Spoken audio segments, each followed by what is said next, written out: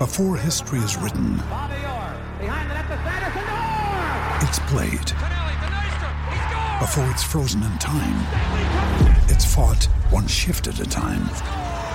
Before it's etched in silver, it's carved in ice. What happens next will last forever. The Stanley Cup Final on ABC and ESPN Plus begins Saturday. Another day is here, and you're ready for it. What to wear? Check. Breakfast, lunch, and dinner? Check. Planning for what's next and how to save for it? That's where Bank of America can help. For your financial to-dos, Bank of America has experts ready to help get you closer to your goals. Get started at one of our local financial centers or 24/7 in our mobile banking app. Find a location near you at bankofamerica.com/talktous. What would you like the power to do? Mobile banking requires downloading the app and is only available for select devices. Message and data rates may apply. Bank of America N.A., member FDIC. Guess we'll been like this the last couple of days, but maybe we'll call this group therapy session here.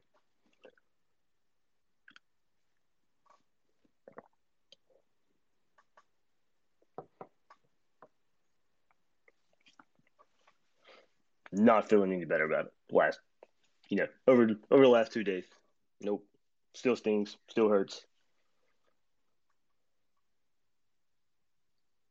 Take a while to come down off of this one. All right. You guys heard my thoughts all weekend here on Twitter, of course. Podcast out there yesterday as well. A lot of you agreeing, of course. I mean, there's not a lot to disagree with out there. But, this thing's going in many directions, of course. You start every time after a loss, there's always a big picture look to go along with it at the same time. And I think that's where a lot of the bad feeling comes from. Year 4, still don't necessarily know the direction the program's going right now. And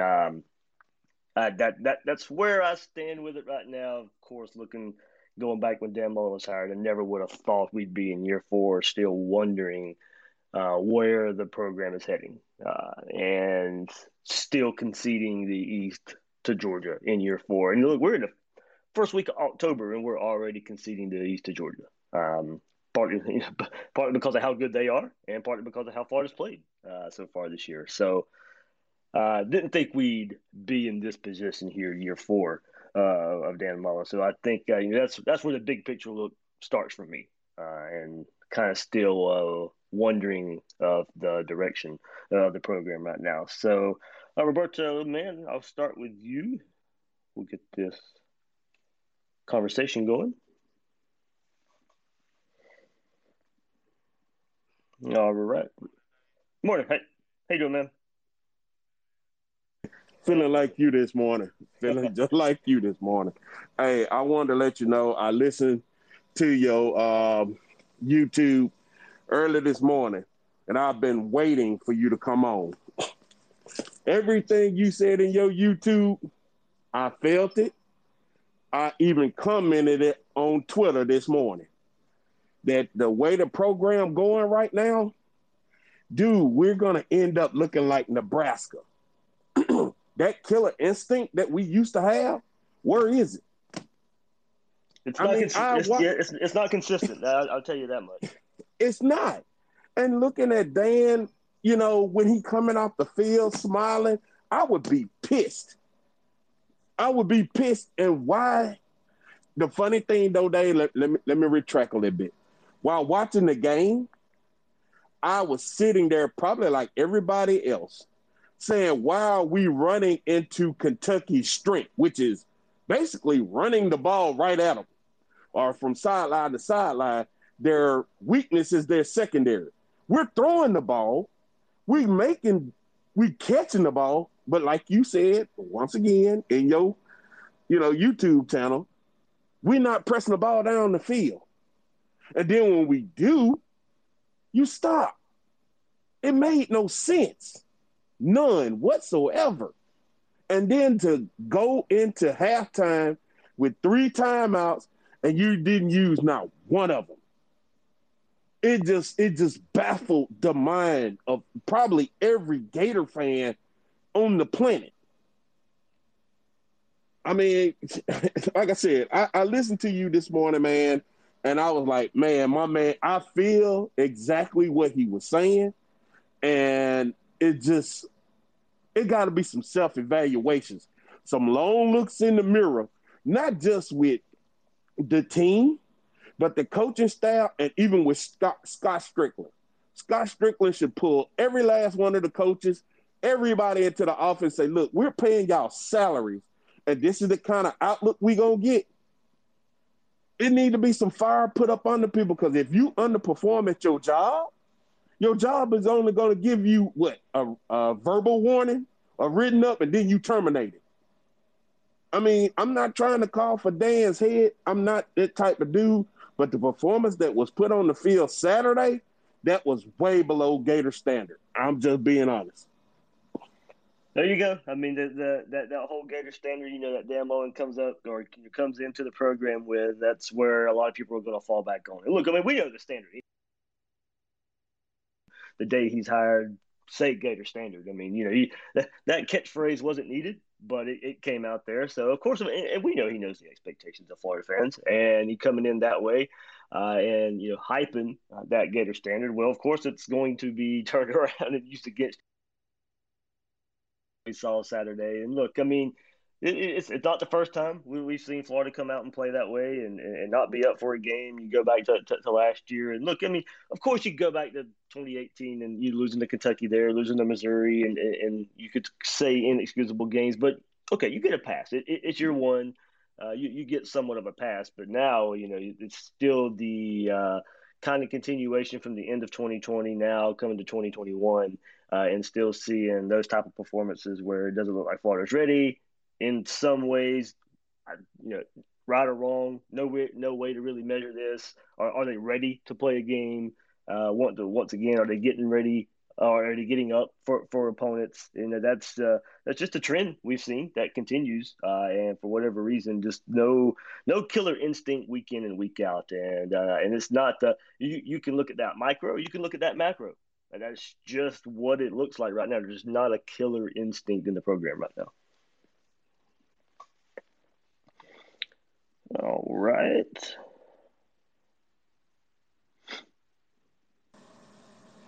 Hey, Ryan. What's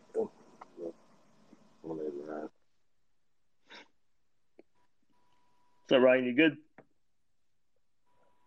I don't hear you. Doesn't say your mic is muted, does it? Oh. I do not hear you.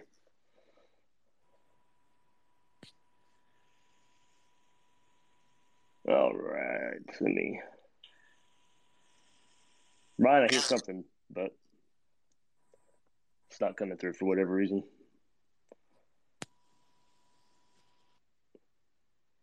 All right. Carrie, get you in here.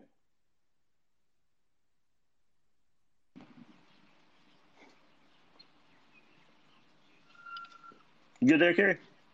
Yeah, good morning, Dave. Hey, man, good morning. The best nation is still Gator Nation, man. Oh, yeah. But, man, I just want to see how you feel about Dan Mullen just overhauling his philosophy, just totally just changing what he's trying to do. Because if you look at our offense last year with Kyle Trask, we didn't struggle to score points. I don't want to see him go to a pass-heavy offense like he was last year. But if we can't throw the ball, then, we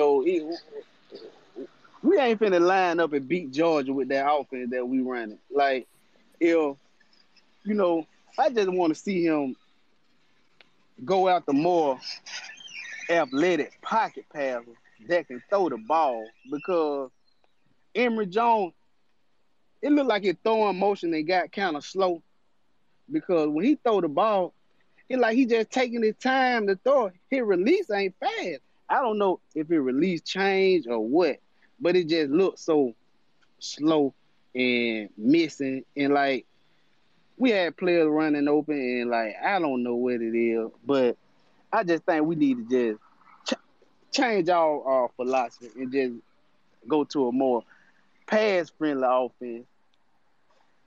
Kerry, I put that out there yesterday, and I'm not going to disagree with you. I put that out there yesterday, and you look, since Dan Mullen's come to Florida, and he has run, if you go to the Felipe Franks offense, that's more similar to what we're seeing with Emory Jones. That's the type of offense.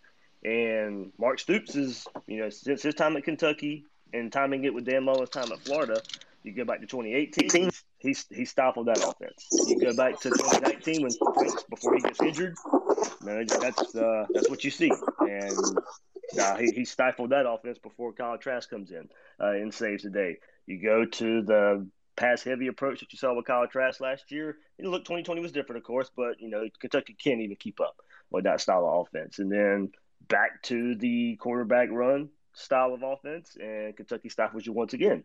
So Mark Stoops is definitely, while his talent level has raised and timing with Dan Mullen's time at Florida, it has made a difference there for his defense being able to play against that style of offense. And, of course, you look at the type of offenses Kirby Smart has struggled with at Georgia, and you go to last year and Kyle Trask in that offense. You go to the year before, Joe Burrow and that type of offense and that passing attack from LSU against a really good Georgia defense, and that Georgia defense can't keep up. So, yeah, and I will say, you talk about an overhaul in the way maybe – look, recruiting philosophy – yeah, that needs to be overhauled. You want to get better athletes in anyway. But we are seeing the hints that I think Dan Mullen does kind of want to go to that style of offense a little more. You look at a Jalen Kitna, Carlos Del Rio, a Nick Evers. They are more of that athletic pocket style. They're athletic guys. They can run, but you're not going to ask them to run 10, 15 times a game. It's more about, can you escape the pocket when needed? And if we decide to call the zone read option, speed option, run it to keep a defense off balance, but it's not going to be the focus of the offense. Focus of the offense is going to be drop 3, 5, 7 step drop, throw the ball on timing and go with it. So we've seen Dan Mullen have success with it. And we think, I think just by looking at recruiting, you can see maybe him trending that way a little bit. Anthony Richardson may be the best of both worlds, when he gets his chance and get the playbook down, get the offense down, know the part of the offense, and maybe to excel on both sides of that style. But I think with the quarterbacks Dan Mullen's recruited, you can tell that he wants to have that option of being able to go to that pass. I won't necessarily say pass first, but pass friendly style of offense. Okay, Dave. I just wanted, get your thoughts on it, Jesse. But, it's still Gator Nation, though. But, man, 13 points against Kentucky, we shouldn't be doing that. But all right, Dave. Thanks. All right, thanks, man.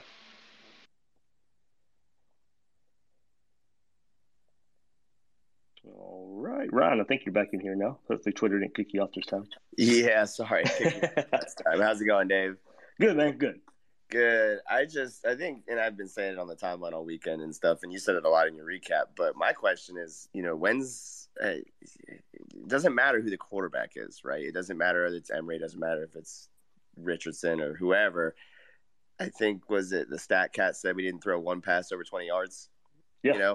At some point, Dan's got to trust whoever he puts back there, and I don't know why he doesn't. Obviously, we're not at practice or whatnot, but I mean, that was a scared game plan. It was called a scared game. There's no reason, if you think Emory is what we all, thought he was going to be, that you don't let him at least go out and try some of this stuff. And, I think people bringing up game reps from the last couple of years and stuff. Okay, probably valid to some extent, but at some point you got to just do it. Because my question is, what happens the rest of the year?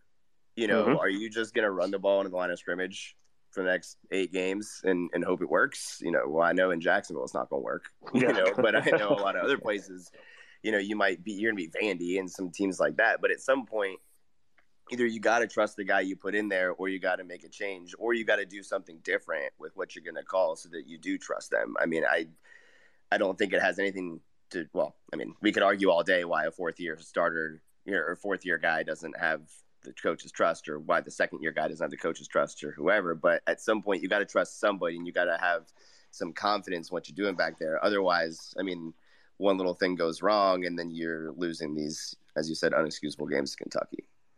Yeah, that's the thing. This offense is going to keep – if this is the offense you are going to run, and it's an off day, then you're going to get that one score fourth quarter type of game where you can't make the mistake. And that's exactly what happened Saturday night. I'll ask Dan if nobody else does before me, but I'm going to ask him about the downfield passing attack today when we talk to him in the press conference.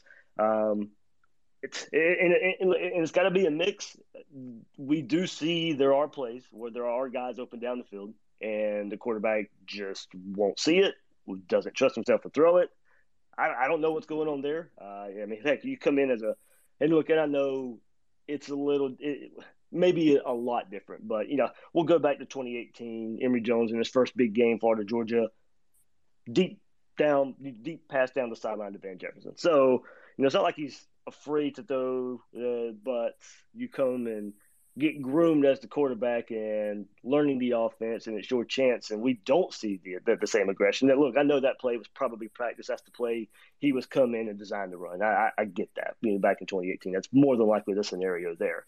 But we also saw it earlier in the season, and I know we wanted to see more of it, but earlier in the season, we were seeing him test the ball down the field a little more. And, okay, you had some interceptions and, the pass to Whittemore that gets picked off versus USF. But even versus Bama, you at least tried it, test it, and probably at least to keep the aggression from their defense from catching up a little bit. I mean, you didn't really complete them, but you got the pass interference calls with Copeland when you at least tried to pass the ball down the field. And look, it does at least let the defense know you're willing to try it. And right now, Kentucky probably had no confidence in looking, or could tell Florida had no confidence in going down the field, play right into their hands.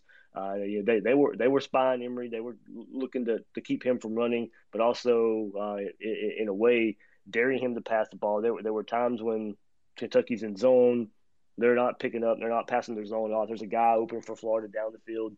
I don't know why Emory either doesn't see it or he does see it and won't pull the trigger. I don't know the trust in himself right now, I guess, to go down the field either. I think maybe that's part of it as well. But, we'll ask Mullen about it and see if there's what he sees in the downfield passing game and maybe a way to get more of it. All right. Who else is in here? Tyler, let me see.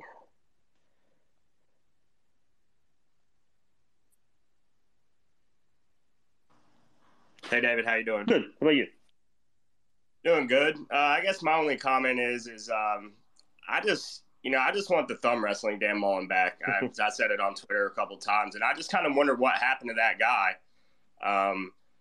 After that loss, I think that was season 1, bad loss, and he comes out with some fire in the press conference, and it really gave the fan base, a lot of confidence that this is the right guy. And now it's just like every post-game press conference, there's excuses.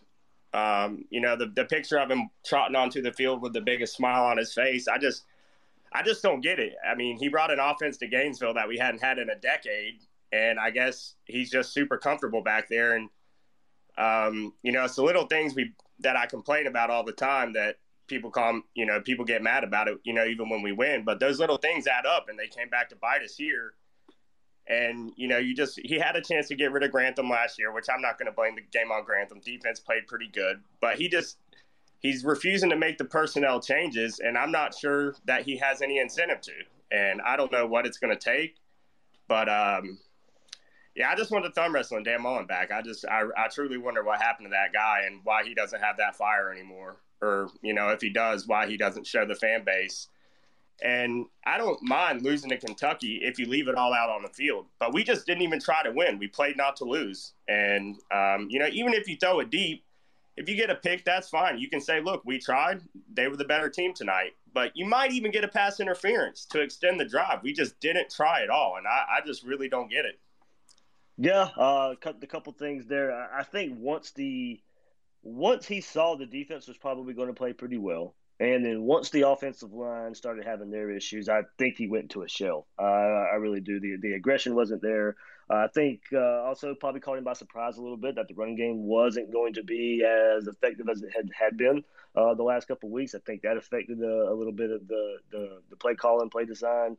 aggressiveness that we saw. I think it was going to be a conservative approach anyway, but like I said on the podcast, don't mind that if you think your run game is going to go take off. And if the run game had been what it had been the last couple of weeks, we wouldn't have complained about trying to run the ball and all that, but it wasn't. You got to adjust. You got to game plan. You got to scheme. And look, that's what he had been doing the last couple of weeks really well anyway.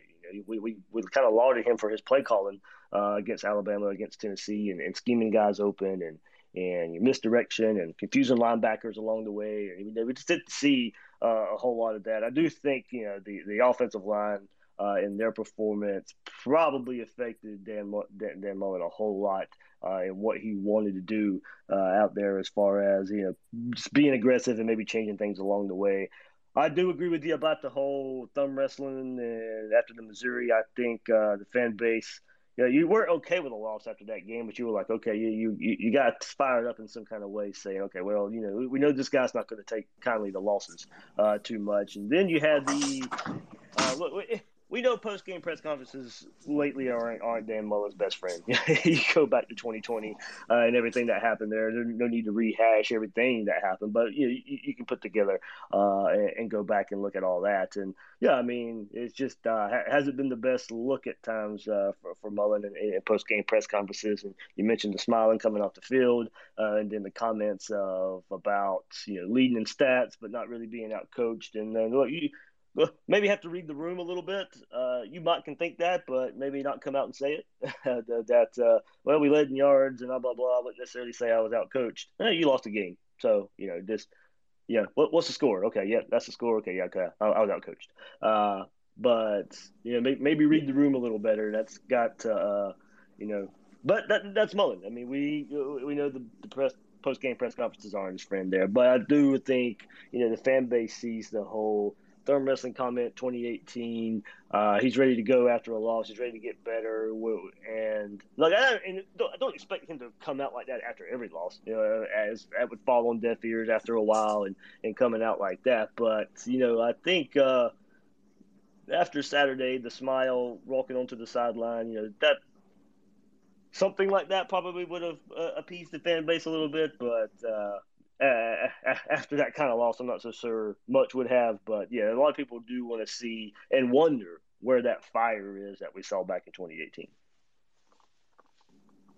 Hey, Dave, I just want another question that should be asked in regards is where are all the alpha males? Yeah.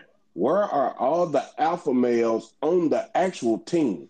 When I see they get deflated, they go to the sideline and they just sit there and they look like they're sulking. There's no Brandon Spikes mentality on the sideline. There's no Tim Tebow mentality on the sideline. It's like, okay, we just going to accept what just happened and we just whatever. There's no alpha males. I've been saying this for a minute now. Since Jared Davis left, there has not one. Now, Ventrell was trying to live up to that aspect. I get it. But after him, where's the rest of them? You got veterans on the offensive line. Why ain't nobody stepping up saying, you know what, look, guys, we're not playing. We're not playing. We need to get this corrected, and we need to get it corrected right now. None of that happened. Garage been playing for a minute now. I even said on Saturday night, I'm hoping and praying that this is the last year. Graduate, go. Because it don't make any sense to me. You got veterans and ain't nobody taking the role as a true leader and saying, look, let's get this crap under wraps because this is not us. Yeah, I think that I have seen that brought up too, and also regards to the quarterback position as well. That there just seems to be no emotion going through there. And look at that. That's hard to measure sometimes, and hard to measure how much it matters. And if you're not that guy, do you go force it? Emory Jones is not doesn't look to be the rah type there. And look, a lot of that comes. Okay, if you're, Kyle Trask wasn't necessarily that type of guy either, but you go out there and play well, and you can lead by example in a couple of different ways there. But I've seen that brought up too, and look, leadership was a big question on last year's team. And then you had Zach Carter coming back and Brenton Cox coming back. You had those transfers coming in. And their leadership right away was brought up, in a comparison to Jonathan Grenard back in 2019. And look, but where I'm pointing at is I'm pointing to all the guys on the defense right now. And a lot of your leadership probably comes from that side of the ball. And, when you have a game like Saturday night, when your defense is actually playing pretty well, you'd like to see some of that leadership on the offensive side of the ball. Jacob Copeland and Emory Jones, Damian Pierce probably has that role and that responsibility in some form or fashion. Malik Davis, you've been around the program for years as well. But, yeah, it is something at least that you can't see physically. Now, of course, we're not on the sideline. We're not privy to seeing everything that goes on the sideline and everything there. But I do think, especially everything that was happening Saturday night and the false starts and the kind of lackadaisical approach, the question of that can rise, but it's not necessarily an easy answer. Good morning, Dave. Hey, Nick. Greetings from Birmingham, man. My wife and kids wondering why I'm still salty this morning, and they celebrating that Bama victory, but that's getting a little old. Question I got, Dave, comment. I was talking in the fall about special teams, because it really worried me. I know you said they work on it and everything, but I had a feeling it was going to bite us in the Bama game because I said I had a feeling it might come down to the last second, maybe a long field goal or whatever to try to win the game. And it obviously came back to bite us against the Bama and the Kentucky game. Mm-hmm. And looking at the game last night, man, I'm looking at it, and that left side starting with Big Dez. Love Big Dez, but, man, that left side got blew up. And Dez, it was like it was no effort with Pascal coming through there, blocking it and taking it back, and, kind of the difference in the ball game. Yeah, man. I mean, in both losses this year, these special teams have shown up, and that's more of a – and I mentioned it on the podcast, one of those attention to detail type of things. That's what special teams are. Special teams are a detail aspect of football, and you're not seeing that. Nobody fears anything about Florida special teams. Now, Florida's had great field goal kickers for years upon years. Yeah, and you gave that respect to Florida, but as far as the playmaking ability of special teams, nobody's worried about Florida in that regard. Nope. Nobody's worried about a punt return. Nobody's worried about a punt block. Nobody's worried about a kickoff return going the distance there. I know one change a lot of people have mentioned. Okay, I wouldn't mind seeing it if Lorenzo Lingard, DeMarcus Bowman don't go get touches in the run game. Get them involved in special teams some kind of way, somehow. Young guys, Chris Rainey and Jeff Demps. When those guys were young, when those guys were freshmen, you saw those guys on special teams. Absolutely. And, it kept them engaged in games. Now, you gave them some carries when they were young guys as well, and they performed in the running game as young guys too. But, at least looking at two other guys maybe in that scenario that are young and don't get a lot of playing time, I mean, that's a way to get those guys engaged. Get you some more speed on the field as well. And, Look, Mullen knows how to coach football. Will forget more football than I'll ever know, but he's conservative in a lot of areas about football, and a lot of it is maybe relying way too much on seniority, relying way too much on experience, and sometimes just not going with the physical ability. And I know we talk about that at the quarterback position, but I mean, there's other places too. I think special teams is one of those. And he always talks about young guys. If you want to get on the field, go prove yourself on special teams. Well, okay, where are those guys at? And what opportunity are they getting? So, you've had the missed extra point, the blocked field goal, in both losses this year. You point to that specific part of special teams, but it's all encompassing. And they've punted the ball pretty well this year too, given that too. But I'm talking about, and going to your point too, just the playmaking, the skill players that can make a difference in special teams. You don't see it. You don't even really see it. It looks like the focus isn't there, because ever since he's been here, there's been no lack of there's been a lack of aggression in being aggressive on special teams, as maybe punt blocking and punt returning, kick returning. You don't see it. Yeah, absolutely. And another thing, Dave, we talk about Emory's progression. I'm watching it again, and I'm looking on the interception, And I'm looking at the underneath route, had Malik Davis wide open at least for 10, 12 yards, and he throws it across the middle. I'm wondering if he just he's hesitating because a lot of his throws are late. And my thing about that is, Dan, if he doesn't want to throw the ball deep down the field, well, hey, let's try to, if you want to pound the ball, let's try to run Lingard and Bowman. Those are your deep play. Those are your threats as far as touching the ball and taking it 80 yards to the house. No disrespect to Davis and Pierce and Naquan, but from all accounts, those are your big play guys right there. Let's give them an opportunity if you want to be a run-happy team, because we'll get no explosive plays. Yeah, I mean, there's a different way to measure explosives, and that was something I brought up big time yesterday. And I'll do the baseball analogy one time. You're hitting a lot of doubles and triples in the run game, at least going into last week, but you were still missing that home run. Yes. And all throughout the offseason, going back to spring, leading up to the season, I still said, your home run threats probably are Lingard and Bowman. And you're not seeing it there in that run game. And there's a big time, now in that close game when you really could have used it, at least. And there you go, kind of falling back to the whole experience versus maybe skill. I at least thought we would see a package for one of those guys to at least try and get them on the edge. Look, I know they probably struggle pass blocking. I completely agree with that. But as you said, if you're going to kind of be predictable and you're going to play that conservative run approach style, okay, well, Kentucky's know you're going to run it anyway. So try and get something creative with those guys. Get them on the edge and just see if they can bust one.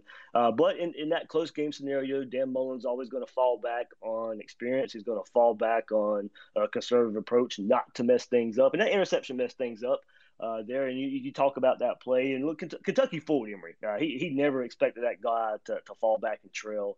And that's the throw was late, throw was low, and easy interception there. Maybe a better throw, and it maybe works out anyway. But Kentucky had that covered all throughout, and credit to them for fooling Emory Jones there and getting that interception. But yeah, I mean, Florida still got to go back to the drawing board. As good as that run game can potentially be, you still got to find, as you said, especially if you're not going to pass the ball down the field, try and find another way to create explosives in the run game.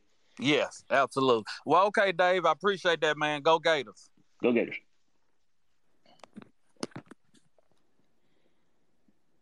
All right. Morning, Dave. Hey, MJ. How you doing, man? Very good, brother. I feel like I know regret when I see it. And that post-game press conference with Dan, that dude did not want to be there. I kind of feel, and he's already admitted this once, he's kind of thrown wrinkles into the game to get Emory more comfortable, put him in uncomfortable situations. I almost kind of feel he game planned for LSU, Georgia, by like using UK and maybe, I guess, was it Missouri or whoever we play next, to like kind of sort of get him ready to be uncomfortable. So do you think that maybe he'd look past this game and this is what bit him? Not from what I heard. I mean, I heard they were really, I mean, it may be on defense, but this maybe spoke more to the defense, but I heard it was a really physical week in practice, knowing that what Kentucky was going to bring to the table.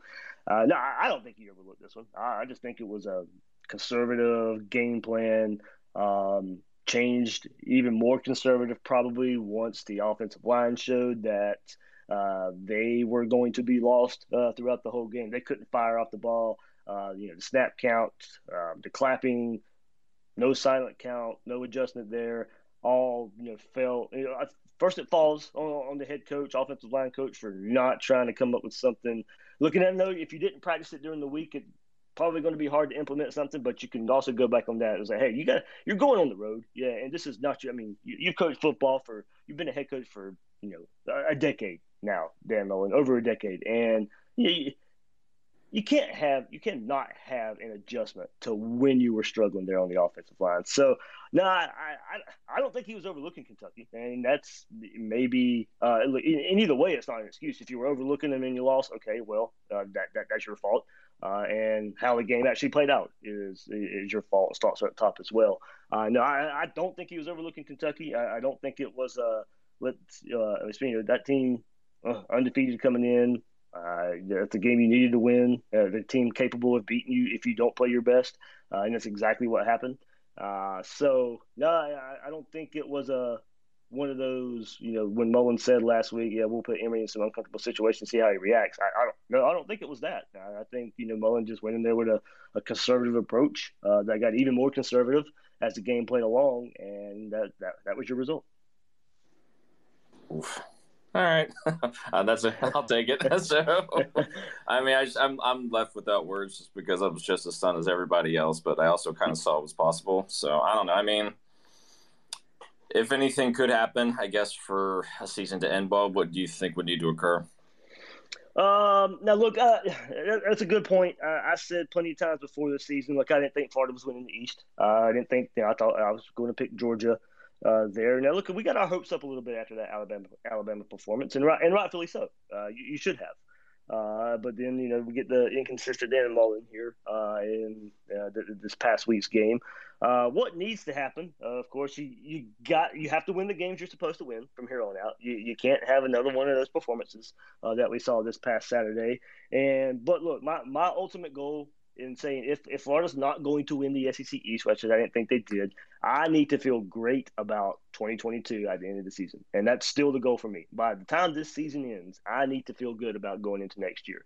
And that's going to be remain to be seen. Of course, I think, and I tweeted it yesterday, and look, no matter what Florida was doing this year anyway, we know the issues behind the scenes in the recruiting and the lack of support in recruiting from the admin and spending money in that regard. That's got to get better, and that's not fully on Mullen there. But he's got to take care of his part of that, and the admin and the university's got to take care of their part of that. That's got to come together as well. Some staff changes to help in recruiting, but also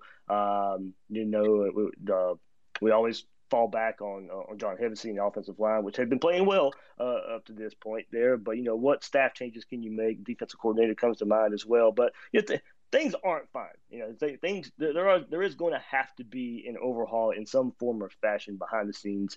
And we knew that no matter the success Florida was going to have this year, there are some things that need to change. But part of feeling better about 2022 is what happens on the field in 2021 and what's going to change, what's going to be different moving ahead to 2022. Yeah, that's great. Billboard material. I'll keep that. So I'll leave the floor open, but thanks again, Dave. Thanks, man. Morning, Dave. Hey, Manny. How you doing, my man? I'm doing well. Just trying to. Yeah, some group therapy the last couple of days. Oh, for sure. I mean, it's just those things, right, that you obviously you want to move forward, right? Obviously, it's not the result you wanted. But at some point, you got to realize, man, like, once again, here came an opportunity where you know what you had to do after you actually put up a fight against the number one team in the country, defending champions in the second half. You came back. Last week, first half, slow start. Second week, came back, total domination. To me, Dave, this game felt like you lost. Well, my apologies. My damn dog is getting a little bit too. Yeah, she's getting too excited over here. To me, the game was lost on Wednesday, man. Right? If this is your game plan, if this is what you prepped all week for, you know what I mean? It just feels like it was lost from the get-go. And, Anthony Richardson, we haven't seen him for 2 weeks, gets one snap in the second half. And then Emory Jones, once again, he's throwing the ball late like he did against USF. It's just those things. It just feels like it was a bad loss at the wrong time. You know what I mean? Yeah, and Manny, you brought up the Bama game. Look, and going into the season, we expected that loss somewhat, and then you knew there was a thin line for margin, a margin of error moving forward, because you knew the Bama game was likely going to be a loss. Because then you knew you had to turn it on for the rest of the season, going up to the Georgia game. You couldn't have that loss versus Kentucky. You couldn't have that loss to Missouri if you wanted any chance of going to win the SEC East and taking it to Georgia and Jacksonville. So now, I mean, you're already 2 losses, first week of October. It would take a miracle for Florida to be in Atlanta. You didn't want to be in that position moving forward and going into Jacksonville. You wanted that game to be the determining factor of who was going to go represent the SEC East in Atlanta, and that's not happening. But you knew the margin of error was going to be very, very slim when you have Alabama on the schedule. It was one reason that we were all picking Florida in 2020. Look, we thought Florida was better than Georgia anyway in 2020, but Georgia also had Alabama, and so you knew you had some pad. You knew you had some cushion. Well, Georgia, you turn it around. That's exactly the scenario we had in 2021 as well. But you just flip it around. Florida had Alabama. Georgia had the easier schedule, and you were gonna more than likely lose that game, but you were going to have to rebound and go get the win in Jacksonville and go on to have a successful season. And that's pretty much out of the window right now, partly because 2 losses, Florida isn't as good as we thought, and Georgia's a really, really, really good football team right now. One of the country, and no question, one of the country's best 2 teams. Alabama and Georgia separated themselves this past 2 weeks. So it's going to take a miracle anyway based on your record, but also to go in Jacksonville and get a win versus Georgia, and then for them to go along somewhere else this season and lose another game. It's not going to happen. So, and if it does, we can all remember this, and I'll look like an idiot in a few weeks. But right now, you look at what realistically will happen and what we realistically thought going into this season, you could not have this type of slip up. So, the prep, this team wasn't prepared. I mean, I don't care how good practice was or what was told or how we were told good practice was this week. It didn't translate. It did not translate whatsoever. Didn't look prepared in one of the game's most important aspects and penalties when you go on the road, have to take on a tough team. You've got to play good, and we know the tough competition that's been in Lexington lately when you go and play that team, and they were going to be ready. Look, I expected a close game and Florida to pull away in the fourth quarter with a late score a little bit, and so I respected Kentucky a good bit. I thought it was going to be a tough game, but you can't lose in that fashion. And look, I mean, I can ask you guys a question, and maybe something we would speak on. Would you feel better if it was a 30-20 loss to Kentucky? Would you had rather it look like a game we maybe expected where Todd Grantham can't get a stop and that the Kentucky offense just runs roughshod over you, or how it played out? Either way, it's a loss. It doesn't really matter. But it just the way it played out, the approach, the look of lack of preparedness. It doesn't sit well. It doesn't sit well with where you knew that the margin of error for this year was, and building upon what you did last week or a couple weeks ago versus Alabama. You can't have that kind of performance going out there versus Kentucky. Hey, Dave. Hey, man. Hey, yeah. I got. Here's my take on the game, man. Me looking at the game, do I feel like Dan could have been a little bit more aggressive? I do. But overall, when I watched, I missed the game Saturday and I got a chance to watch it Sunday. Okay. And from what I saw, we missed a lot of opportunities out there. I was like, I'm gonna put the blame on both of the players, and we probably say Dan as well. But I really got to put it on their execution. If you think about a lot of those false starts, those were on first downs. Like, we got first downs and got false starts. Like, a lot of stuff got halted based on those false starts. Even that field goal drive, we got a first down on that fourth down drive, but then it was a false start. I don't know what we could do as far as like with crowd. I don't know the coaching scheme or what you do in practice to prevent against the crowd, but that's what I feel like that was one of the main issues. The scheme, when I watch it, looking at the scheme, I feel like he was conservative, but I do feel like Emory missed a lot of plays as well. Because even though we were being conservative, we were moving the ball. So, I know a lot of people were saying, like, they didn't like the draws we was doing, but you getting 5-6 yards on the run, that's what you want when you run the ball. You know what I'm saying? So, outside of those, you take those, you take those penalties away, we probably get a lot more points than what really showed up out there. Them penalties really is what really killed us out there. When you think about I'm thinking about, like one of the guys mentioned about Emory on the interception. Like you say, he looked to the other side. He had Malik and he had Wells pretty much like almost on a high-low situation. Well, if he just looked to the side, he could have hit Malik. And really, the linebacker was about to drop on Malik, and he could have hit Wells, and that probably would have been a touchdown. The next drive, he gets flushed out. It might have been that, the next drive, he gets flushed out on the wheel route where he gets flushed out, and the wheel route was wide open for a TD. Even on the last drive, we still could have scored. Copeland knee hits the ground. And then we gets that took away. And then what happens? 2 back-to-back false starts. Mm-hmm. Then not only that, we still had a chance to score. I don't know what they see out there. It's easy for us to see from the TV stand. So I don't know part of like how it looks at Emory's helmet. But like you say, Gamble goes right. I think that was Gamble. He crossed right across his face wide open for a TD. And he throws that over there to Whitmore. So it's like, Yeah, he had decided where he was going with that ball before it even snapped. It's one of them things. It's just like I be wanting, I'll be wanting to point at my coach sometimes, and then sometimes I look at the game. I'm looking at it, I'm just like, Yeah, that's the type of things that's going to happen in a game like that. You're gonna end up pointing to both sides. That's a consistency issue. You'll go and look. I mean, ultimately, it does fall on coaching, of course. That's your guy. When you have 15 penalties, for 115 yards and the 8 false starts, 6 of those were on 3rd or 4th down. Kind of going to your point there, So they came at exactly the wrong time. I mean, look, there's not a good time for it, but 3rd and 4th down, that's you can't have that happen. But so you have to make an adjustment there along the way. But like you said, there were still the chances. You still had a chance at the end of the game to make a play and win. You had two drives at the end of the game where you didn't score a touchdown one time, settled for a field goal the first time. And I think on that drive you were going to go for it on 4th and 1, but you had the penalty, so you end up kicking the field goal. And then no really shot in the end zone on those last 8 plays of the game. It's a combination, man. That's what makes it so frustrating. I'm gonna make you laugh, man, about the personnel. I just feel like this is the last year. Once this year, I feel like all our explosive players gonna fall in place. Like I was looking at the roster, I'm like, please.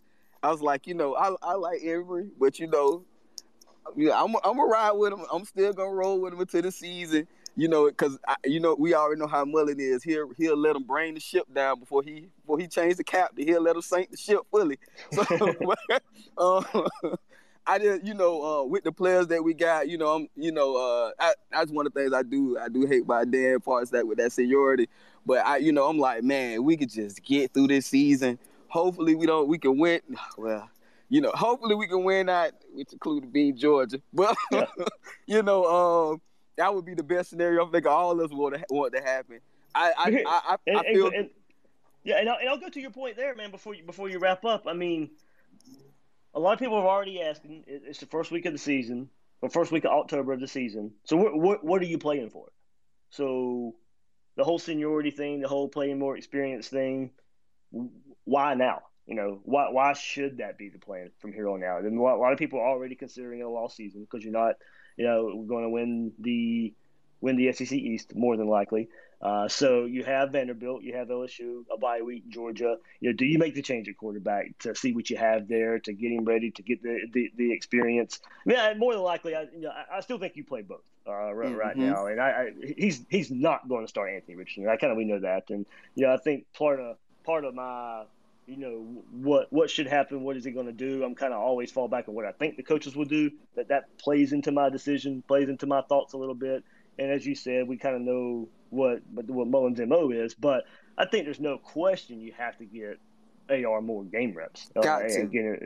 So you're probably rolling with Emory as a starter. But I do think right now you should start seeing more split reps. You should start seeing getting some younger guys on the field, working them in. We'll probably see it this week versus Vanderbilt anyway. Who knows how it will play out versus LSU in a couple of weeks when it is a more serious game, a game that you can lose more so in fashion than versus Vanderbilt this week. So I wouldn't take whatever we see versus Vanderbilt this week as a inclination of, he's going to change. He's going to play more young guys. No, that's going to play out because Vanderbilt's sorry anyway, and you're going to go play some young guys.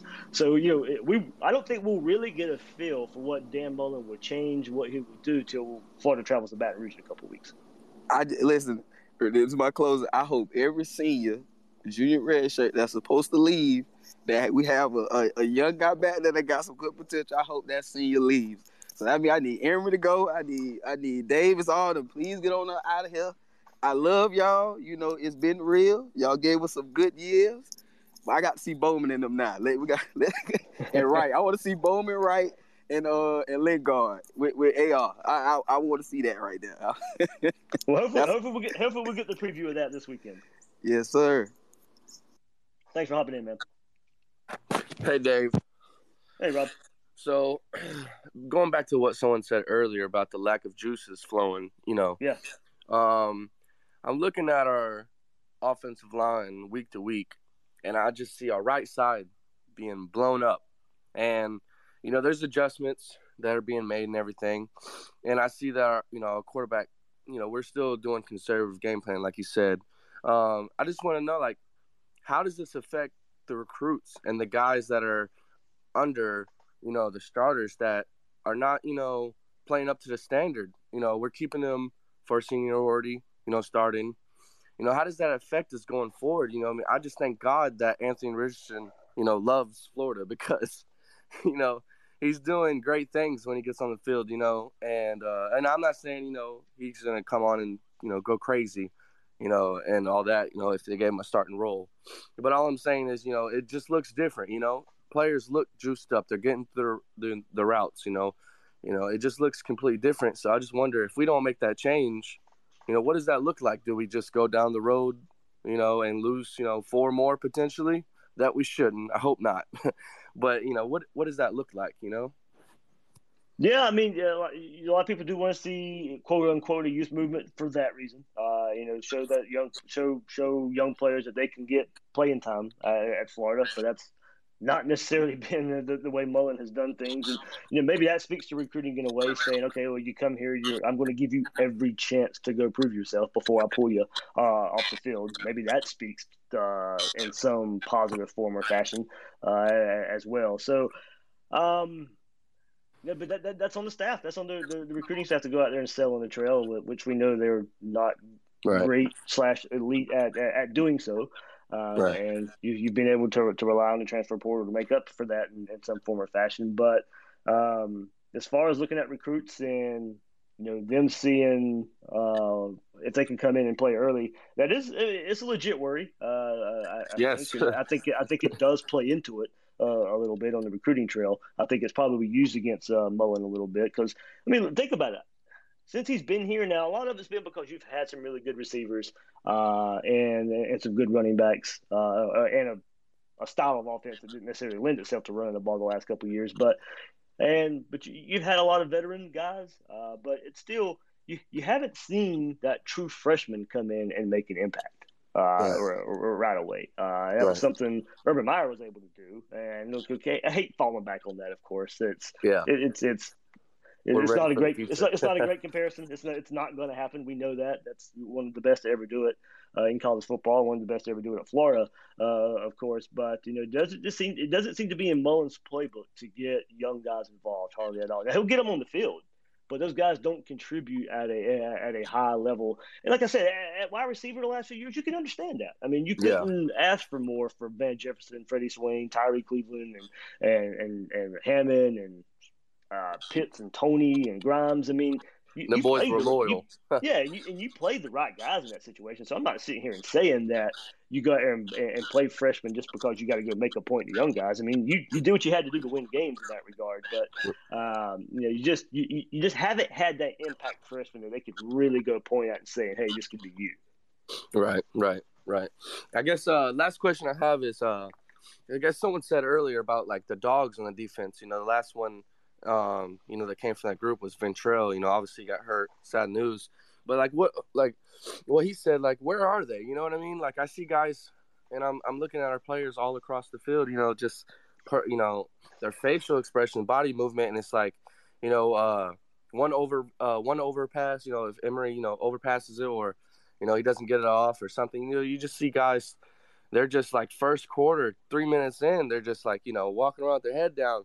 And I just don't understand it. Is there something going on we aren't seeing? I just, these guys on the, them from social media and everything. These guys that don't play like that. So what is going on? I don't understand. I need some juice is flowing. You know what I mean? Yeah, I mean, we want to see that when the team's struggling, of course, and seeing there's some passion and fire. And like I said, that's something that's very hard to measure. It's something you can see, but not necessarily how effective is it positively or negatively? I don't know. I think we can see it. I think we definitely want to see that kind of fire. But how much of a difference it actually makes, and how much are we actually seeing? That's kind of hard to go by. But we'd like to see it. Of course, yeah, man, we need some dogs. Everybody compares, the whole, Tebow and the clapping and the firing up the fan base and all that kind of stuff. But just doesn't seem to be the personality of this team in that regard. Right. Thank you. Thanks, man. All right.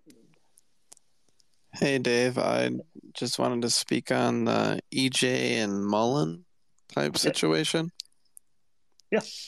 Yeah, for sure. I think Mullen's getting kind of a bad rap for the conservative play calling because I think he just doesn't trust EJ. I mean, look at his yards per pass per throw. Like, it's 6.4, and his average rush is 6.3. Like, you can literally run him as much as he's throwing, and I think Mullen's done a very good job of masking EJ's kind of not great ability to throw down the field. And the kind of thing that happened with Kentucky was we couldn't run the ball as much as we have been. Like, look at our rushing, look at our rushing yards, the first 4 games or whatever. Right. I said that earlier. It is a slippery slope to call it conservative when you've been running the ball like you have been. I mean, it can look conservative on the surface, but who's going to blame Dan Mullen for trying to go out there and run the ball with the way this team has been running? But I get your point too with Mullen and the play calling, because some of the deep balls are there, and as I said earlier, Emory's not pulling the trigger on them. You do have guys open down the field, and Emory's not pulling the trigger or not seeing them. So it's not the fully on Mullen for the conservative approach altogether. For sure. I do feel you on that. Yeah, no, for sure. Like, I feel like what Mullen's doing a fantastic job, like, scripting plays for EJ, because he absolutely knows what EJ can do, and like what he's scripting is dump offs and like under 15 yards, first read options, like he's allowing EJ to just like throw like under 10 yards, under 15 yards, and like that's what he wants to do. And whenever EJ has to like work through the progressions and stuff like that, it's not working out. And I feel like Mullen's like feeling that kind of heat. And I mean, I get you there, and Gator Ryan, he's still in here. He and I have kind of talked about that too. It's just, okay, then why is your fourth year quarterback not ready for that? Then I mean, that's probably the bigger question and bigger picture question. You got a fourth-year quarterback not going through his progressions, not throwing the ball down the field, and we laud Dan Mullen for quarterback development and all that. And right now, you're having to be conservative because your quarterback's not testing the ball down the field, and you're running the ball well. Of course, you can fall back on that. So I think the next thing for this offense is to figure out what you can do when the run game's not there. You can be caught by surprise a little bit, I guess, because it had been working so well. So now it's just about adjustments and building on, taking learning lessons throughout the season. All right, well, you learned a lesson Saturday night. Your run game wasn't where it needed to be. You had to overcome some penalties. So what can you do now to when the going gets tough? You got a whole Saturday night worth of game film there to figure out, okay, what can you do now to still try and get something out of the offense? And as I said, that's one reason I know Anthony Richardson wasn't the explosive player we saw the first couple of weeks. You maybe even could call that a little tentative as well. But maybe that's where you give him a little more snaps in the second half to see if he can bust one of those big plays.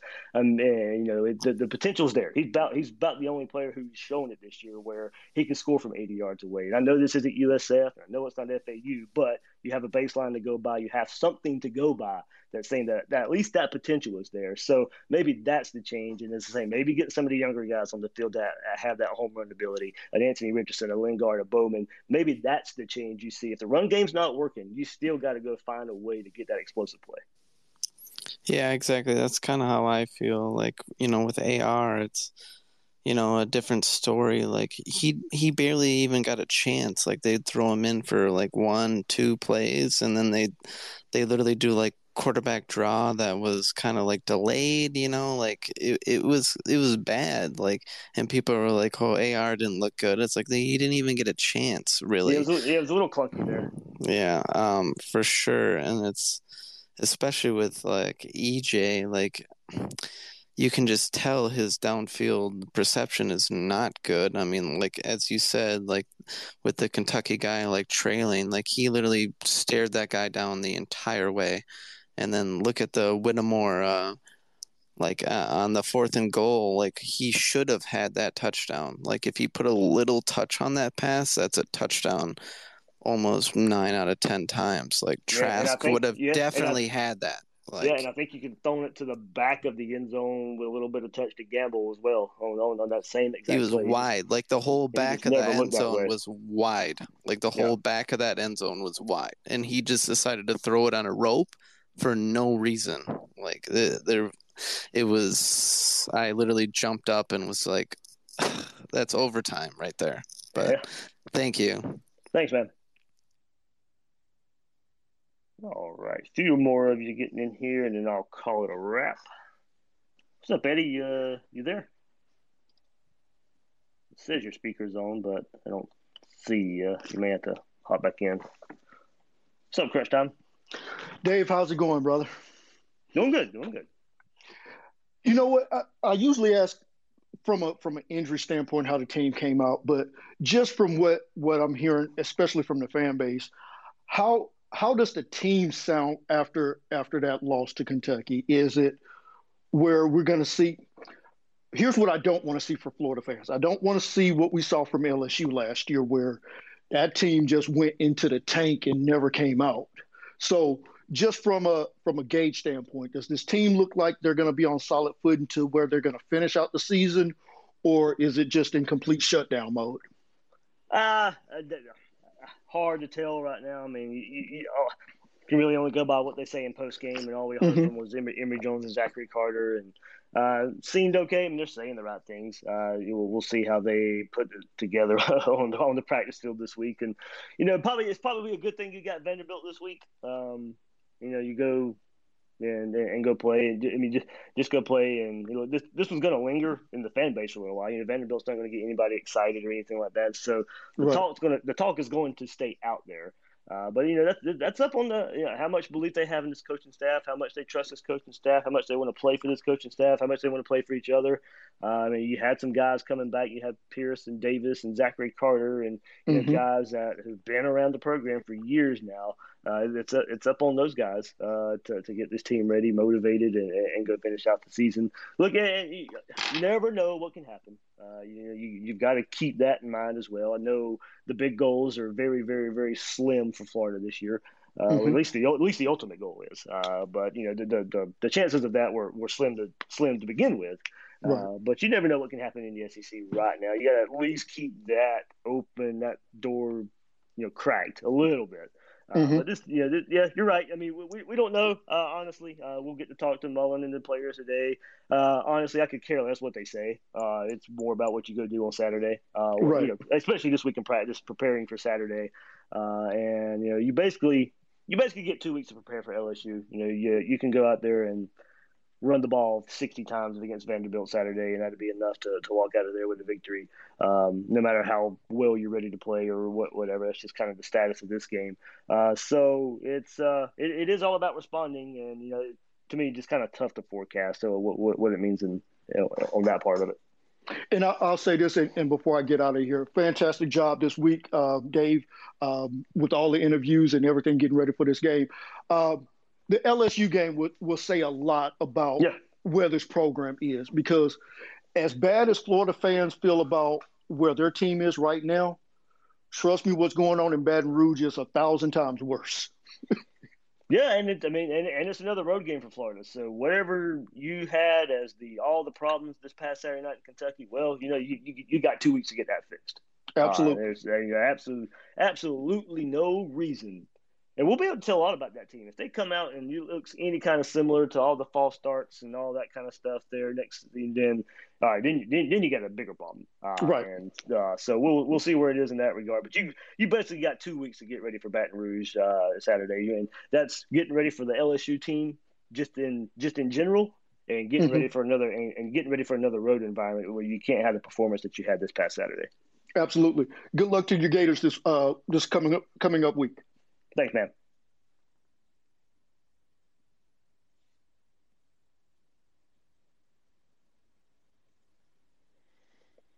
All right.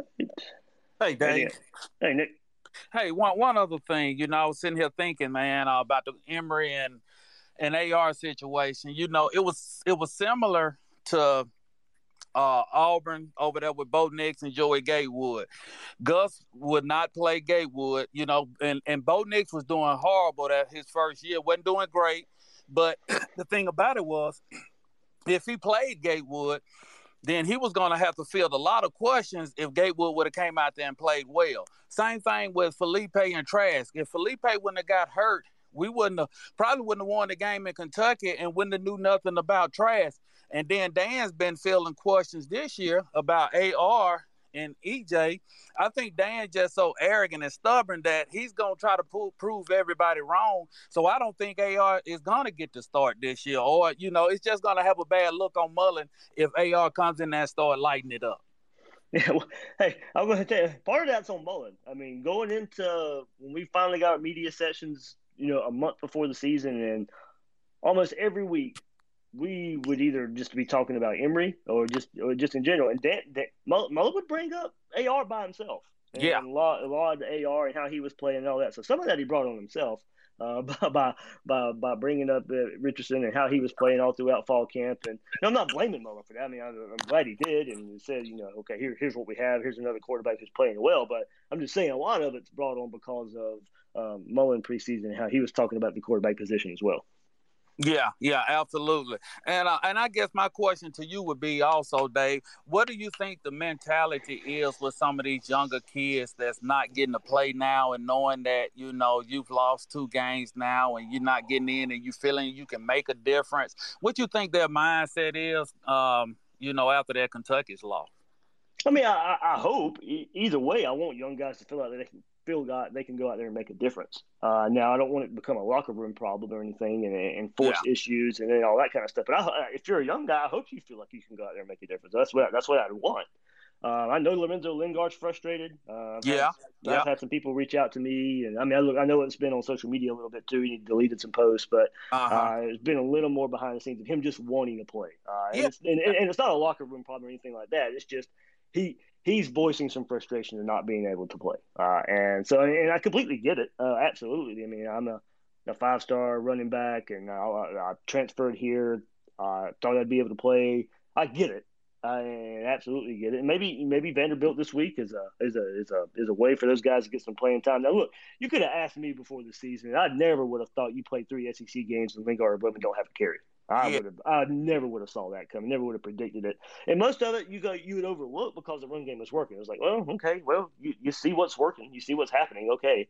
But now as we see the offense be somewhat limited in the run game versus Kentucky the other night, and you need that home run type of ball. And these are the guys that might. We don't know for sure if they can bring it to the table or not, and we're not at practice and seeing what these coaches see. And I know we can always fall back on that.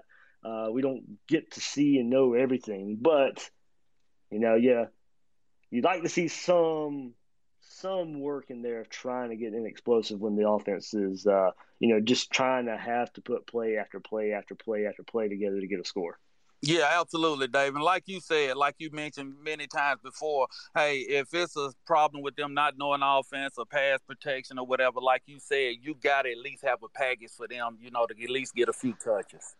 Yeah, and especially because, look, there's not a lot of film on those guys, so it's not like right now you're giving away what they can do. I mean, if you put one out there right now in a package, how are you going to defend it? There's not enough tape out there to know if DeMarcus Bowman can't pass block. There's not enough tape out there to know if Lorenzo Lingard can't pass block. You could at least surprise in that way right now until those guys are out there and put enough on tape and their tendencies. Yeah. But that's the advantage you have right now by not by those guys not playing. But when or if is it going to happen? Yeah, gotcha. Okay, then, Dave, I appreciate that. Now, Eddie, you back in here to see if your mic works now? Yeah, can you hear me okay? Got you good. Awesome. Hey, thanks for the Vine. I really appreciate it.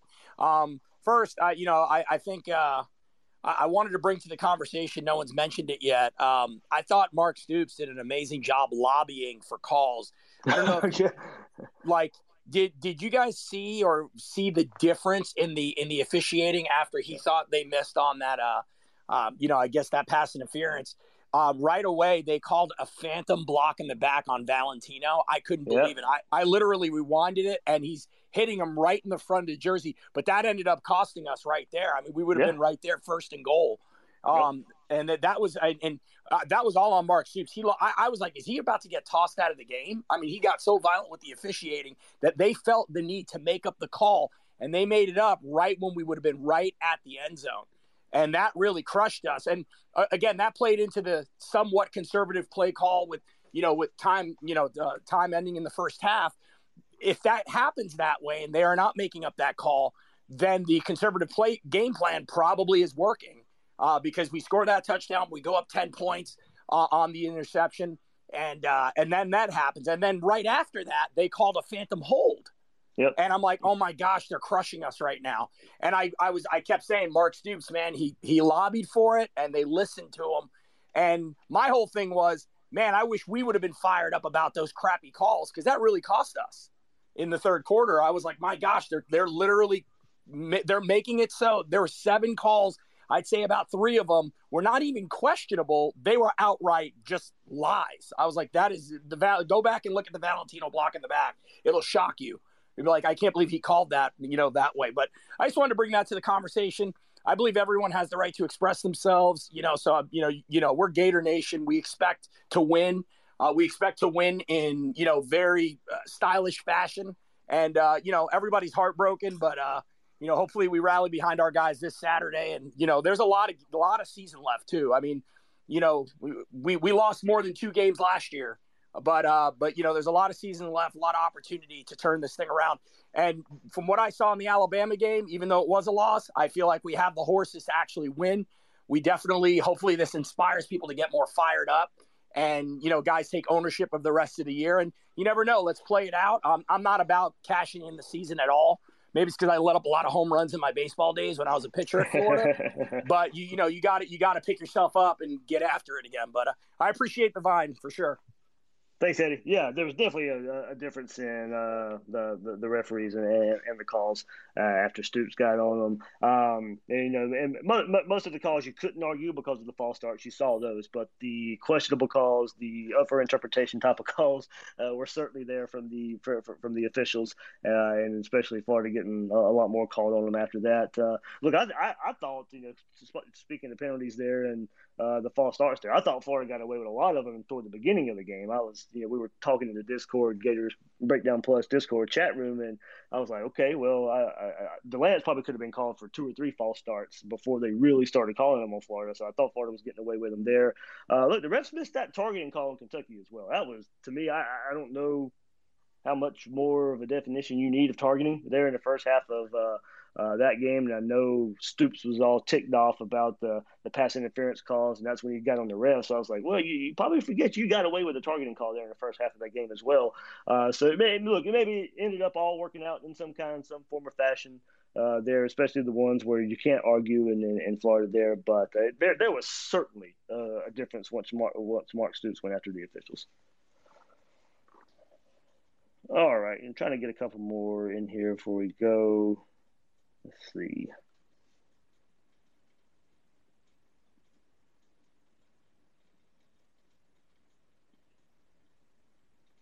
All right. Bull Gator and you're in here, man. And Perez. Hey, Dave, I had a question, man. Yeah, man. What do you think the likely scenario is if we win out that we are sitting somewhere in rank 5 to kind of make the playoffs, even though we don't go to the SEC championship? Because I've seen a lot of posts saying, win out, make the playoffs.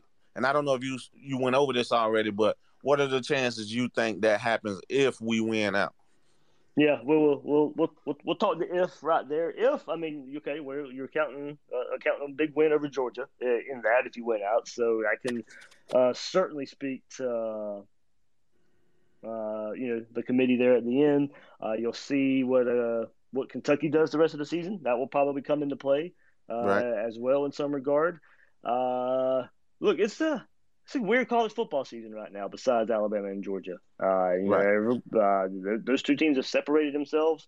Oregon goes down. Ohio State already has a loss. A lot of the teams that you were looking at or have looked at in years past, Clemson's not going to be there by any chance. With two, I mean, maybe there's a crack in the door right there with just the way and the wackiness of this college football season. You have to think number of SEC teams come into play if Alabama and Georgia are playing for the SEC championship game, and however the rest of the season plays out, how many spots are Alabama and Georgia potentially taking, and then I doubt you'd be a third SEC team in that regard. Right. So you'd probably have to beat Georgia and hope they have another loss along the way for 2 losses. But if we beat Georgia, but Georgia makes the title game and lose to Alabama, that gives them 2 losses right there. Yeah, right. That would have to be. That was exactly where I was going to go next. That would have to be how it would play out, because you couldn't have them their only loss to Florida, get to the SEC championship game, and then beating Alabama, because then that would take Florida out of it. Then you give the playoff to Alabama and Georgia in that regard. So that's your path. As difficult as it sounds. Okay. Yeah, I kind of feel like I saw those tweets, but I'm like, nah, there's no way that's gonna happen. But yeah, that's all I want to ask. Appreciate your time, Dave. Go Gators. Go Gators, man. Hey, Boogator. Hey, Dave. Well, not to me to jump on the bandwagon of bashing our coach, but I want to stick up for Emory Jones, who's a guy that I have not been too high on. But if you go back and look at his stats, especially in the first half, he played pretty well. That's why I was ticked off at the end of the first half. He was. I know the downfield passing wasn't there, but he was playing it safe, and there were some intermediate throws there where I at least thought you could have got in the field goal range. 10 out of 11. Yeah, you can't ask for much. Where he was, even if you took at some of the bad plays, head and shoulders better than the Kentucky quarterback. It wasn't close. Right. But as they say, the quarterback is the most important player on the offense because he touches the ball every play. He's not the only player on the offense that touches the ball every play. The center does. And I don't want to jump on Kingsley. I know. But after the second or third false start, something needed to be done. Yes. I mean, either go to a silent count, change the cadence, which I don't know if you noticed, but the cadence was the exact same throughout the game. Hut, clap, clap. How he couldn't get that was beyond me. I know we wondered how this team would react on the road, and there were some young players who hadn't played on the road yet. Kingsley was one of them. And but wasn't that? I don't think that's a full excuse, but. But isn't that up to the coaches, either Mullen or Hevesy, to say something's got to change? We got to pull him out because he's obviously freaking out in this hostile environment, or we got to change the snap count. We got to do something, and they never did.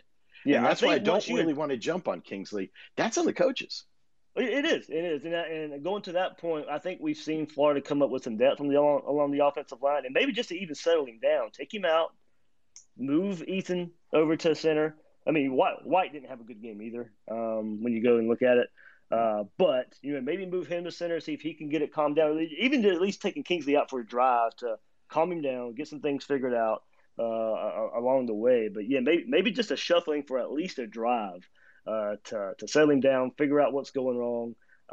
But, because you've proven there's some depth there this year, so I think you could have at least tried it. I know this is all hindsight, but you're right. I think once you saw that problem at center, it really, like I said, I think it affected the whole offense. I don't think the offensive line felt comfortable all night long. I think it affected their firing off the ball, making their assignments. Like I said, I thought Eason probably had his worst game as well, and I think it all just kind of came in to really just messing up that snap count.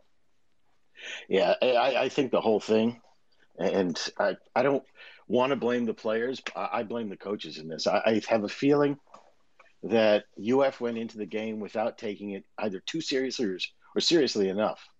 I think it seems as if Coach Mullen moves his attention to the next big game. Like before we played Bama, Bama was our number one focus. Now that is a tough team, where maybe he was looking on to LSU or Georgia. But whereas on the other side of the field, Stoops. No, I hope not. Kentucky's a good enough team. If you're not going to play your best, they'll beat you. It doesn't. Well, it didn't look like they went up there with that mindset. Yeah. Whereas Stoops looks at this game the same way Florida used to look at Georgia in the '80s. Oh, yeah, true. We were there. Georgia was our Super Bowl. We weren't winning anything. So the whole thing, the cheer, get up and go Gators, beat Georgia, was the end of that cheer. Didn't matter who we were playing. All we wanted to do was beat Georgia. Now with the record that Florida has against Kentucky, we are their Super Bowl. And you got to give Stoops credit. His defense in that game was pretty amazing. And not just the way they played, but the alignments. It confused the hell out of Emory. And Anthony Richardson, when he got in, didn't know what was going on. And that I give that credit to Mark Stoops. He is a defensive guy, and his defense was on that game. Yeah, they really controlled. They really had an emphasis on stopping Emory running the ball. That was definitely part of it. They really played that well. Look, and I'll even tell you, I'll speak to your point. There was a Kentucky fan, I think, who did jump into the comments section on the YouTube video yesterday, and he admitted, he even said it, and I know we've said it all week. He said that was our Super Bowl. I mean, that is exactly how they view that game, as you said. And taking down one of the big dogs. For whatever reason, we can't get them to feel that way about Georgia. I don't know why. Maybe they think they just have more of a chance against Florida. But they never help us out when we need it. It seems to be the case. But yeah, that's exactly the way they look at it. And yeah, I think their players look at it the same way too. They have for whatever reason they have some confidence when they play Florida. Well, what did we've beaten them 35 out of 35 years. We've beaten them. They've beaten us 3 times, so that's probably why they've beaten Georgia a lot more than they've beaten us. Yeah. So and that's got to be the reason. But the thing is, that needs to somehow be told to Dan Mullen. Hey, Dan, these guys hate us. We need to go in there, and this is not the same team that you saw on film against Chattanooga or Missouri. This is going to be that times 2. So don't go in there assuming, oh, we got this, which is, from my opinion, and I don't know, from my observation, we were not as into that game as even we were against Tennessee. It's as if we were going half speed. And you can't do that on the road in the SEC unless you're playing Vanderbilt. And that's what got me so frustrated. I was talking to my wife during the game, and I said, we're not going to win. Unless there's something dramatic in this game, we're just going to screw up enough to lose. And that's exactly what happened. They didn't do enough to win. We did enough to lose. Yeah, which is denigrating Kentucky, and I apologize to any Kentucky fan who might be listening in. But it's how I feel, because it's not like they were moving the ball. It's not like they were doing anything. It was just our constant mistakes. And that guy who commented about the officials was 100% right. There was, I don't care, 15 penalties. Some of those false starts were pretty on the line, and I've seen that being overlooked. Hell, they were overlooked in this game in the early part. Yeah. But there were some non-calls against Florida, like the targeting. I mean, those kind of missed calls take away scores. And as you in this game, one score was the difference. Oh. Anyway. Yep. Thanks, Dave. Thanks, man. All right, one more. Get Dimitri in here. If he's still there. Maybe the last one. Let's see it connecting. Dimitri, you in here, man? I'm trying to get you in here. Hey, man. Good morning. Good morning, man. For one, I want to first off and say, like, man, can we please have like Ahmad Black come be our defensive back coach? I mean, partially just for tackling or something like that, because how do you let the smallest guy on the field?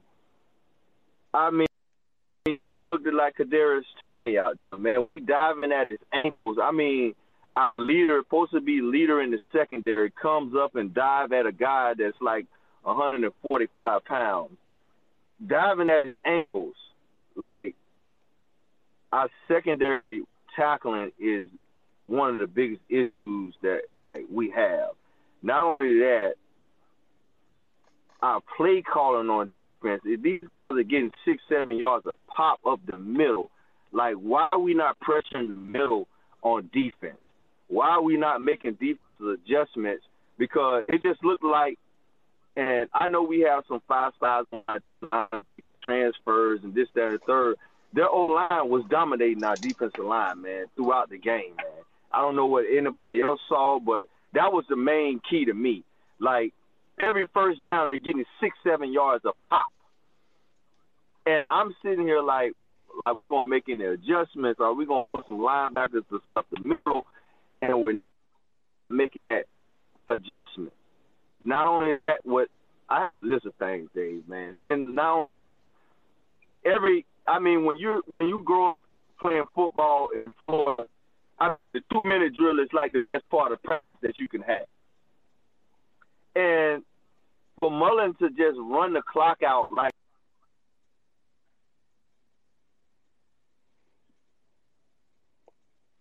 all right, I think lost connection there, but I think we got most of it. Yeah, I already spoke there on the first half, late first half, the 2-minute drill.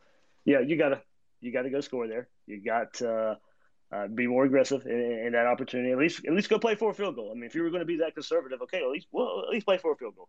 Go get 30 more yards and go put yourself in field goal range late in the first half there. And especially, like I said, we can speak all the questions and limitations we have about Emory, but at that point, I thought he was playing good enough to go and at least go try and be aggressive for a score late in the first quarter or late in the first half. I thought he was at least playing well enough for that. I wouldn't have been conservative in that regard.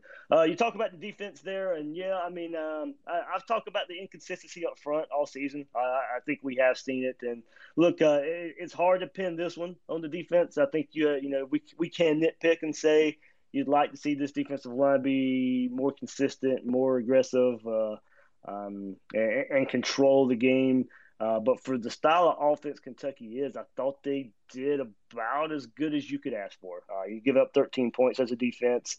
Now, I get it. The first score is the first score ticked me off. It should tick everybody off. You knew that was the playmaker. You knew that was the guy. You could not just lose sight of him. But look, he's a good player. He's going to make plays. It's easy to sit here and say you should have stopped him. Okay, in a way, after that play, he didn't do anything the rest of the game. So, yeah, I think you somewhat did your job. And would you like to see him not score there? Of course, but as I said, 13 points with this defense and what we've seen the last couple of years, that's and yeah, I say if you're happy or sad, well, you got to be happy about the defense and their performance there. I honestly, it's not where I look for the reason Foyle lost. And I mean, look, of course, you could put blame everywhere and you can pinpoint things and that play and giving up that big screen and that big play. That's one of them. It is. But in the big picture, big scheme of things about this game, that's way, way, way, way, way down the list before I get even to complaining about that. But we will. You can take things away from games. And I still say, this defensive line. Yeah, I'd like to see some more consistency up front on that side of the ball as well. All right, 2 more in here, and I will go. This is it. I'll cut it off right here. Let me bring C2 in here and Julio. Hey, how's it going, Dave? Hey, man, how you doing? I wish I was doing better today. Yeah. Sure. Hey, listen, I won't keep you long, man. Listen, I got to say I was dead wrong. I can say that. I did not expect the offensive line to play that bad. And it wasn't just the false starts, man. We just were not physical Saturday at all. But I'm not sure if this has been mentioned. But I think from what I understood, from what I've heard that Elam could have played if we really needed him Saturday night. Now, I thought the corners played pretty well overall. I don't think they played poorly. I wouldn't say that. Other than that big screen pass to, Wan'Dale Robinson, who looks like a UF caliber athlete to me. But I think you go back to the LSU game, we could have played Pitts in that game, and Pitts didn't play. He could have played. I think Mullen even admitted later or somebody admitted later that we could have played him if we really felt like we needed him.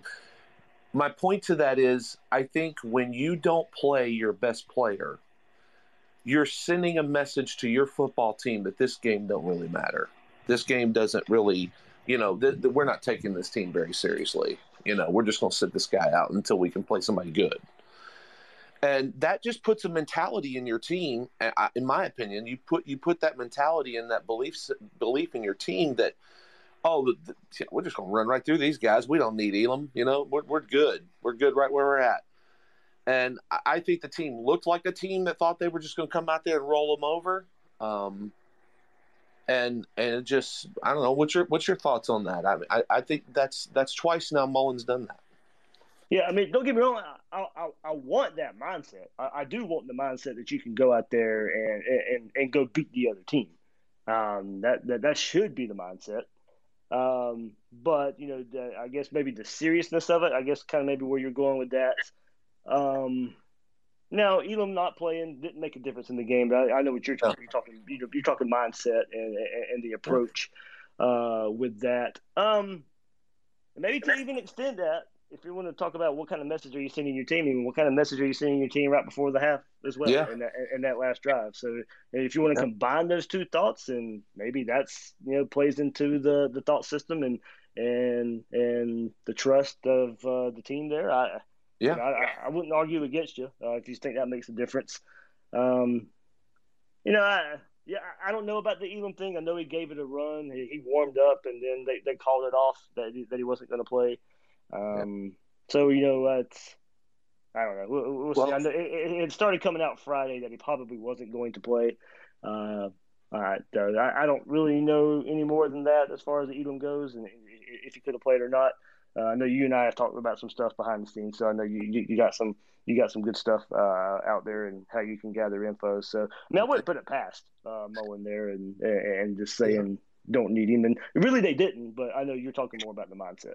Yeah, I mean, I'll tell you, I'll go back. I don't know if this is going way back. I don't know if anybody remembers a radio show in St. Augustine, ESPN in St. Augustine, called The Gator Connection. It was on for a long while, and Fred Weary was a co-host. My friend Keith Kazarowski was the host, and Fred Weary was his co-host. And Fred used to talk about how, as a defensive player, you had the mindset that you were going to kill this team because you knew Spurrier was going to go for the kill early. You knew that Spurrier was going to try to put this team away before the half, And he said it instilled a mindset in those players. We're going to come out, we're going to beat this team. And this defense, all we got to do is just play even decent on defense, and we're going to kill this team, Yeah. And it was just a mindset, it was a swagger. It was just, and you don't see that. I kept thinking when we were right before you, as you mentioned before the half, I kept thinking, man, if this was Meyer, he would go for the throw right now, And because you notice when Kentucky got that, man, forgive me, I forgot the sequence of the things, but they got in a turnover on us, I believe, right? I think we turned the ball over a couple times. But anyway, when we turned the ball over, what did Kentucky do? They went right down the field and attacked us. Yep. Now, thank God we have a 5-star corner in Marshall that did a fantastic job, in my opinion. And somebody said he put Wan'Dale Robinson in Alcatraz, and I agree with that. He did. After that one play, that didn't happen. Yep. So there were some bright spots to this team. I do get concerned about the mentality of the team, the psyche of this team, because now they really, truthfully, let's be real honest, they got nothing to play for now. They really don't. Yep. And now it's all about pride.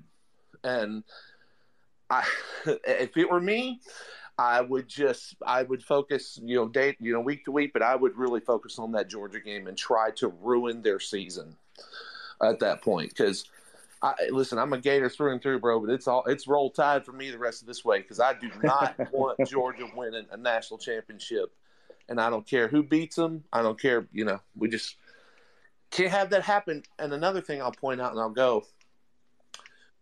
what's frustrating about all this, we got Miami down, we got FSU down, and we're not capitalizing on that at all. Yep. And not That's in the what recruiting I said. trail.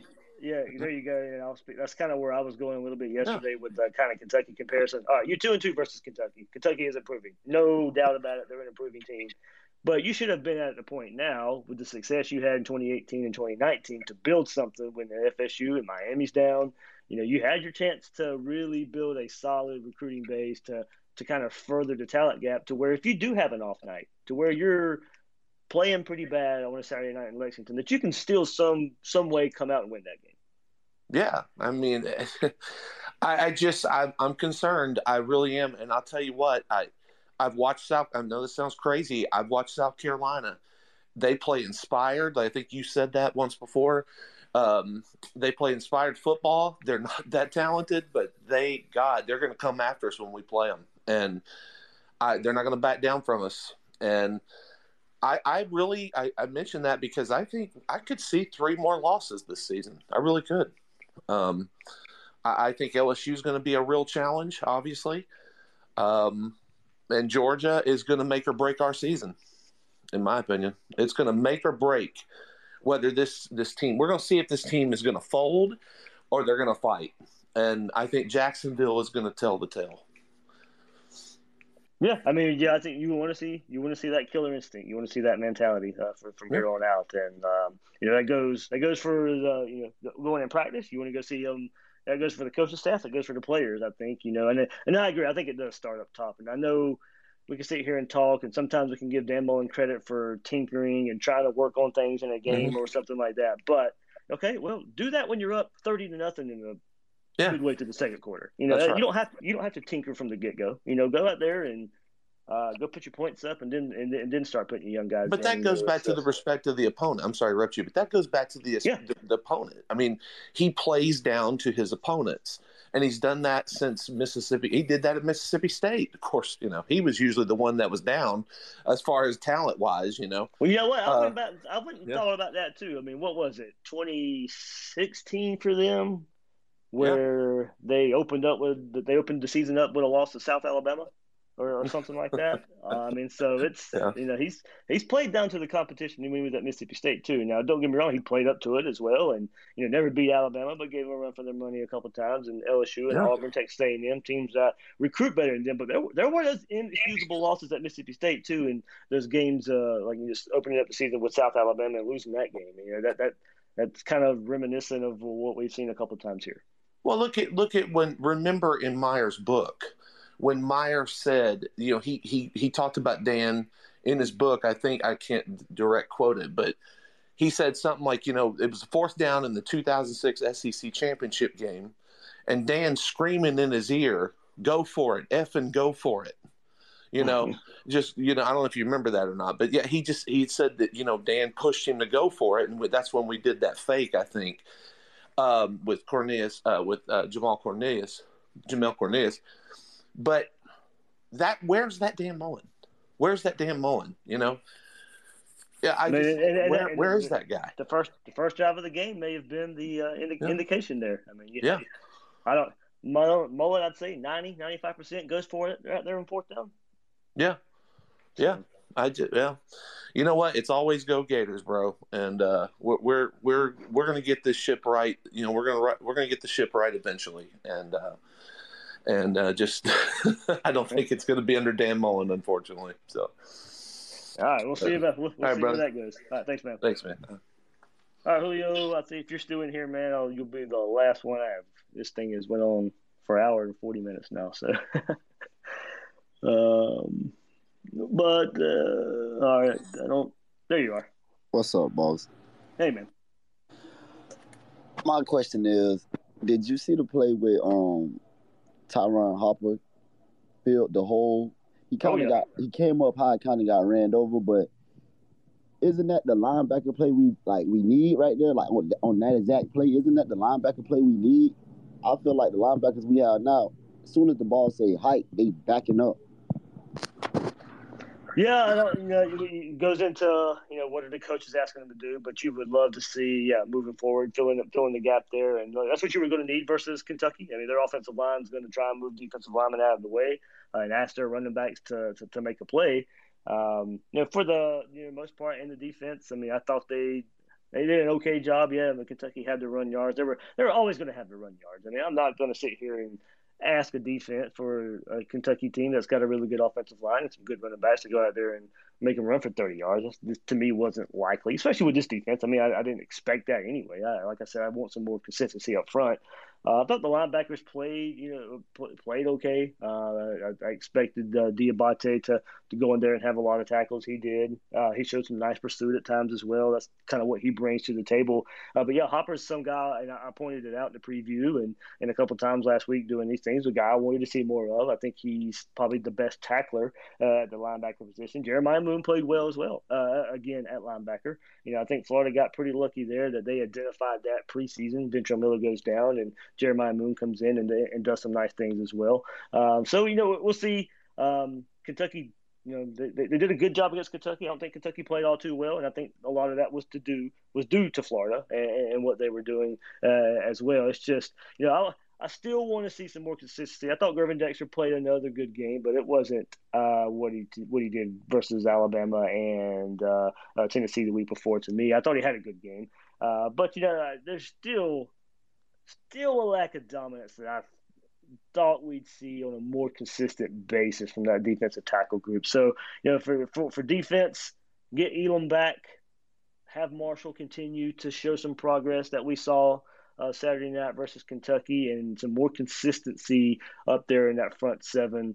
Linebackers a little more aggressive, as you say. I would like to see them play a little more aggressive, and I'd like to see that defensive line with some more consistency. So I think that's where I'm at on the defense, after a performance that was worthy of a win Saturday night. All right, guys. Thank you so much. This completely went a whole lot longer than I thought it would, but going to have that conversation with you guys. Thank you so much for hopping in here for another Twitter Spaces here. I know we all trying to cope together with this one. We'll see what we get moving forward. I'll do this again Friday morning as well. Every Monday, every Friday. We'll see what happens in the bye week, but we can worry about that in a couple weeks. But got to go. Sure to check out Gators Breakdown tonight. Me and Will Miles, 9 o'clock, a little bit later start tonight. We'll talk to Dan Mullen today. I'll try and get in and ask a couple questions that I know you guys are wanting to know some answers for. So we'll get in there and get that done. So be on the lookout for Dan Mullen's press conference today, and we'll review it all tonight on Gators Breakdown with me and Will Miles starting at 9 o'clock. So that'll do it for this edition of Twitter Spaces, and I'll check you guys out on the next one.